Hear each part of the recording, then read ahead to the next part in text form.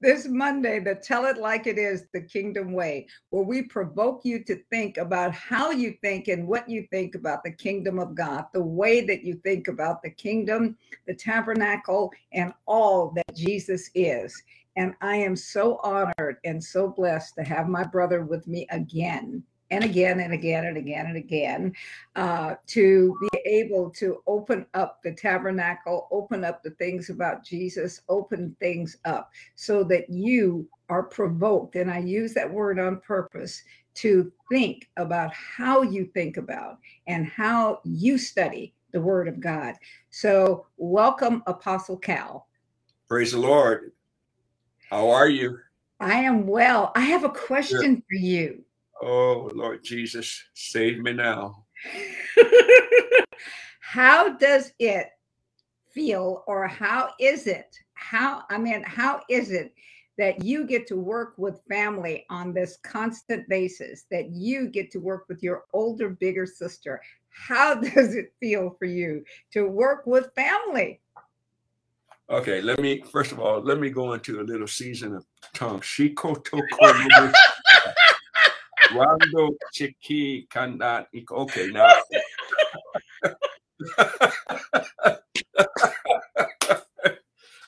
Praise God forevermore. Well, I'm honored, first of all. And since I've known you so long, I'm honored. I'm honored to, we've both been through stormy weather. We haven't had the easiest journey, but here we are, and we're propagating the gospel of the kingdom together, which I think is a wonderful thing. So I'm okay. I'm good.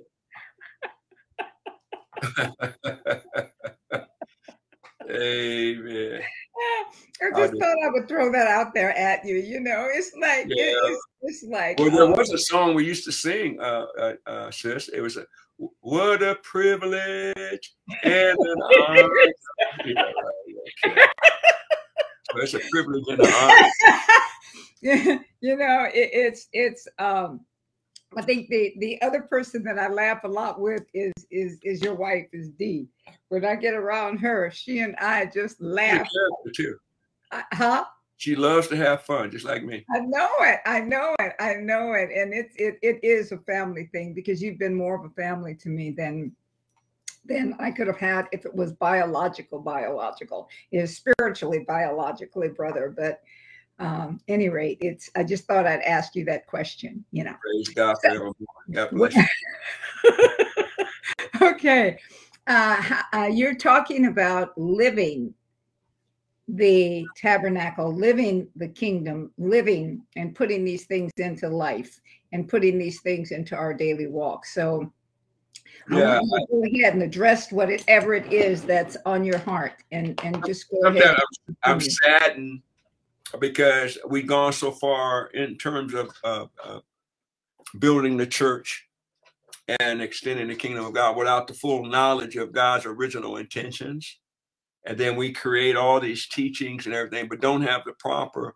And please understand what I'm saying. I'm not saying people are doing something on purpose to not present, but I don't believe it's possible to present the New Testament doctrine of the kingdom without having some background or some knowledge of God's types and shadows and blueprints that he left for the proper building of the house of God today. And without the proper building of the church, there's no way to extend the kingdom into the far reaches of the world. Many feel that God is ready to come back now based on what they have built.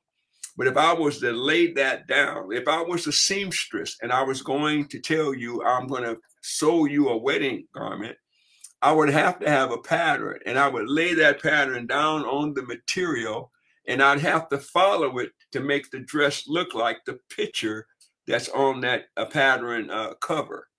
And so it is with the things of God. We will not come to image if we don't follow the pattern. We will not have what our intentions are to see and to have unless we do it according to the master plan, which is building the life of the Son in the earth. We call that the tabernacle. And people get confused. I heard some people, why are we going back to the old?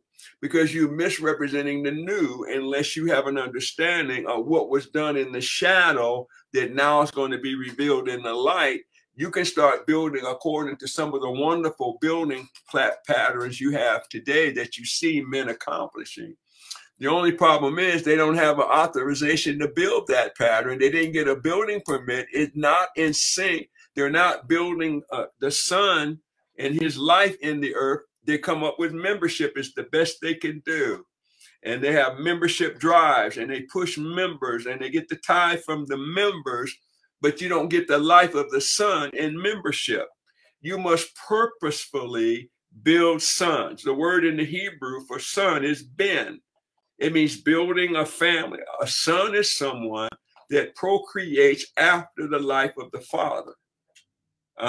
That's why God didn't give us the seed of God. He gave us the seed of his son, the incorruptible seed in 1 Peter, so that we could reproduce the one model of earthly living from heaven and earth, which was the Son, Jesus Christ. And so he leads us to tabernacle because we can see that you can be filled with power from on high. You can obey the Father. You can live in alignment with the kingdom of God in heaven and it be fulfilled in the earth. You can obey your Father. He gave us the same Holy Spirit. We have the same furniture that was in the tabernacle. We are now a temple. We are, let me read it to you so you can see what I'm saying. When you go to Revelations 21:3, this is what it says. And the Revelations is still an ongoing book. It hasn't come to the end. The last chapter of Revelation has not been written yet. But yet it says this in the 21st chapter. It says, behold, the tabernacle of God is with men, and he will dwell with them, and they shall be his people, and God himself shall be with them. So God's original intention, his first mention of intention, his last mention of his intentions, and his intentions for present day is that we would be portable, walking tabernacles, temples of God, carrying his ark throughout the earth until the sons of God fully manifest and lift the burden off creation. And then these are when we can start talking about the end can come. We're ahead of the horse with the cart. We're talking about coming back. Let me ask you something. So what I'm hearing you say that we're not doing proper exegesis. We're not finding out what it is that we're looking at, what it is that we're to pattern after. What we're doing is creating something without understanding the past, without understanding the foundation, without understanding the pattern that you're talking about, correct? Yeah, Paul said there's no foundation that any man can lay that was already been laid by Jesus Christ. Well, that patterning is found in the wilderness of Sinai. And he told Moses, when you go up on that mountain, Exodus chapter 25, he said, I want you to build according to what you saw on the mountain. Detail. Don't change anything. Don't modify anything. Build it. And I'll show you the church in the earth. I'll show you the Son in the earth. I'll show you the last day in earth. In that model, we have the beginning, the end, the Alpha, the Omega. The first and the last is all revealed in the tabernacle. Now, we can say, well, that's Old Testament. We just move on. Then what are we going to do?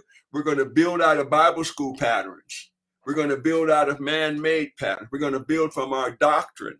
We're going to build from our denominational sway and bend.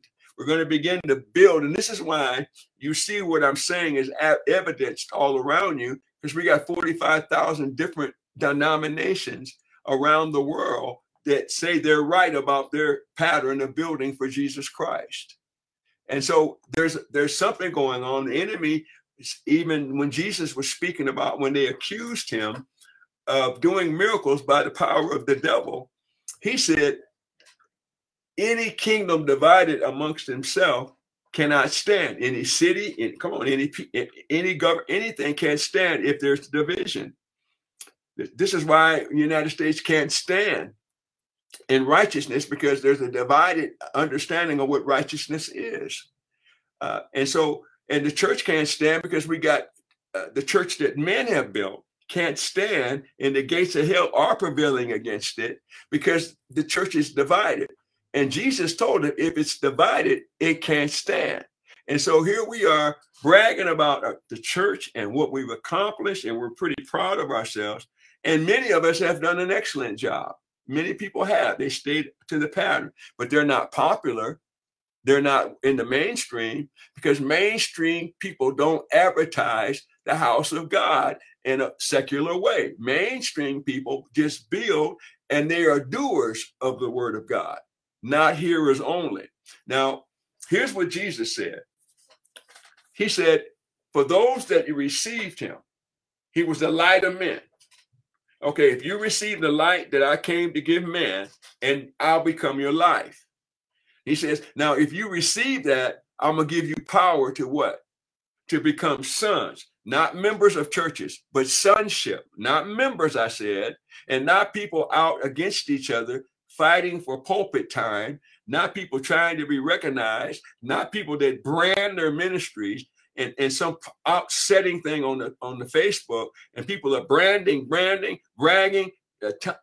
about their ministries and what they've accomplished, and you don't find any of that going on in the New Testament canon at all. You don't find any expression of self in that Bible. You don't. He said, Jesus himself said, if you're going to follow after me, you have to take up your cross. But before you can lift that bad boy, you have to deny yourself. Any expression at all on this journey. What you're going to have to learn how to do, and what I'm begging God to help me continue to do, is deny myself. So the only expression that you'll get is the expression of the Savior, the expression of his love, the expression of his mind, his will, and not my opinion, and not my color-coded gospel, and not my gospel that leaves the women out, and not my gospel that wants everybody to be a Jew, and not my gospel that wants everybody to be a black Hebrew, and all that man mixed up cement, confusing stuff, rather than manifesting the life of the Son of God.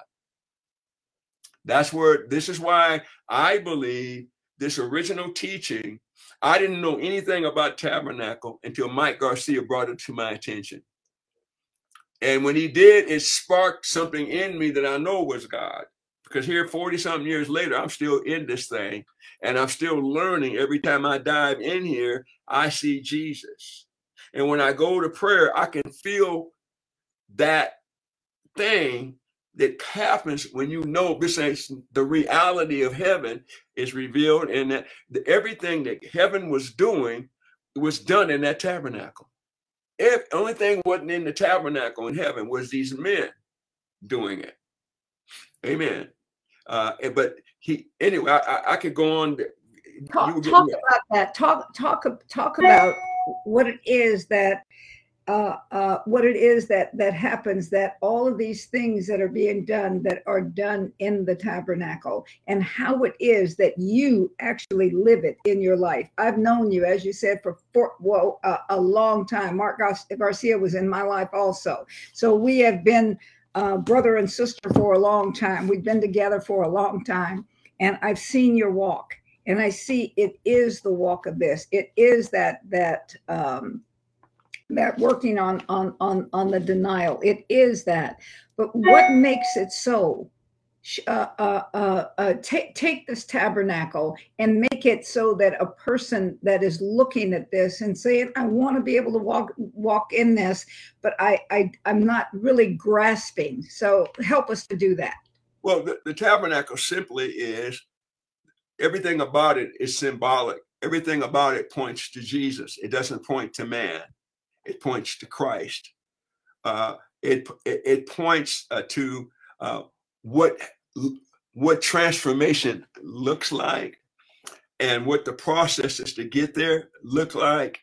The stages of growth from little children to young men to fathers looks like, to what the 30-fold and the 60-fold and the 100-fold, what it looks like in these outer court expressions from the law, from the church age to the kingdom age, which we don't want to accept right now. The body of Christ is bucking like a wild bronco about understanding that we are in a now present day reality of the kingdom, where you see this progressively revealed to you in the tabernacle. Each stage is to get you back to your Garden of Eden state with God, not in heaven, but in the earth realm is where Adam's assignment was. Many of us have this concept that the job is done when I go to heaven. No, that's a holding place in heaven. the job gets done in the earth. He said, occupy till I come. Work the plan until I come to fulfill what you've been working, because you're not working from a plan that's not complete. You're working within a complete plan, and you have to work your part as I work in you, the willing to do. You've got to become the part, watch this, that can be jointly fitted to people of different races, colors, sex. Come on, somebody, because right now we choose who we're with by the ones we like, by the ones that are like us, by the ones that understand the Bible the way we do. And God didn't set everybody in order by that. He set it according to his will. And we don't understand that. But you learn these things, and you learn that each piece of furniture represents a work of God in you. That candlestick, a work of God in you. The table of showbread, a work of God in you. The prayer altar, a work of God in you. And every piece of furniture gets you ready to go into kingdom. And here's what we do sometimes. We're asking questions about the kingdom, and we didn't even enter into the first stages of our maturity and growth, because we just learned how to go to church and join the choir and join this. We didn't understand that we weren't supposed to join those things. We're supposed to come into the prayer meeting that was going on so that he could reveal to you your role in the house of the Lord. Instead, we went to places and we got contaminated with religion. And now here we are trying to teach people who can't hear us because they've heard other voices tell them, no, you're going to go on the first ride out of here. You're getting out of here. There's no transformation. God didn't mean to say renewed in the spirit of your mind. God didn't mean to say you're going to be, come on, until everything in Acts chapter 3 says that heavens will hold the sun until the what? Until the restoration of all things. And you and I know, even Stevie Wonder know, that everything ain't been brought back to where it's supposed to be. Even the blind can see this thing, that the earth is not in order and according to the pattern of the Lord. Okay, so another thing that I'm hearing you say is that we're not living, you mentioned all of these different nationalities, and then you even mentioned the word race, which I believe that since we're made of one blood, there's only one race. But we have chosen not, and this is what you're talking about, all of these go into this one, because there's only one God. There's only one creator. There's only one Father. There's only one. We came from one source. And so when we get rid of all of these nationalities and all of these other things, as it says, when you go into there, there's neither male, female, slave, free, but we're all this one. And that oneness is Jesus, is what you're saying. I mean, elaborate on that. Open that up to us, please. Well, if we follow the script, there's three entrances into the tabernacle: the gate, the door, come on, and the veil. Well, Jesus is the door. The outward court is not the sheepfold. The outer court is the court of the Gentiles, because that's where they're being invited to for salvation. The unbeliever is invited to, come on, the unbeliever is invited to those outer courts, but the unbeliever can't go into Christ until he lets what the outer court has for him to sin, give up his sin and give up himself. And now you have access to the door. Jesus says, I'm the door. Now watch this. Most of the church have glorified the door so greatly and made Jesus the final thing of salvation that nobody has gone in the door. They just stand at the door and worship the door, which is Christ. That's what we do. We got whole organizations that just are built on the door, the door, the door, the water, the door, the cross, the water, the door. The problem with door being the door, Jesus, he said to the sheepfold, to the sheepfold. In other words, into the house, into the place of process. Come on, where you begin to mature so you can get keys to give you access behind the door to enter into the Father's kingdom. Now, we got people who don't want to reject the kingdom, but they accept salvation. I say to you, that's foolishness, because before you were born, you were translated out of darkness into the kingdom of his Son. Are you understanding that? Part of your born again experience is that you were brought into the kingdom, into the light, because God chose you and you didn't choose him. Didn't no evangelist lead you to the Lord. God, through his infinite power and wisdom, brought you to the light and brought you into the kingdom so you could get born again. Because unless you're born again, you can't see. What can't you see? You can't see the kingdom. You'll get stuck at the door. And many of God's people are door saints. All they know is the door, the door, the door. But they don't know. But Jesus said, I am the door that leads to the way, the truth, and the life of the Father. And unless you come by me, come through me, you won't. I didn't come for you to worship me. I came for you to find your Father. You were lost and estranged from the relationship with your Heavenly Father. I'm the doorway back to his kingdom.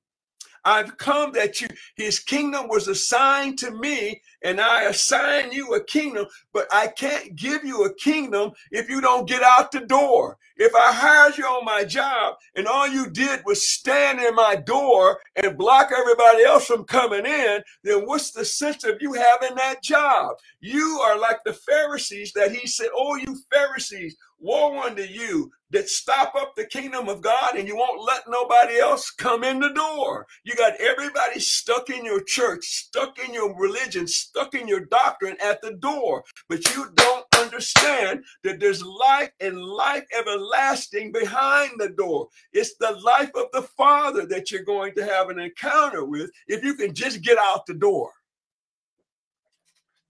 So I'm hearing. Oh my God.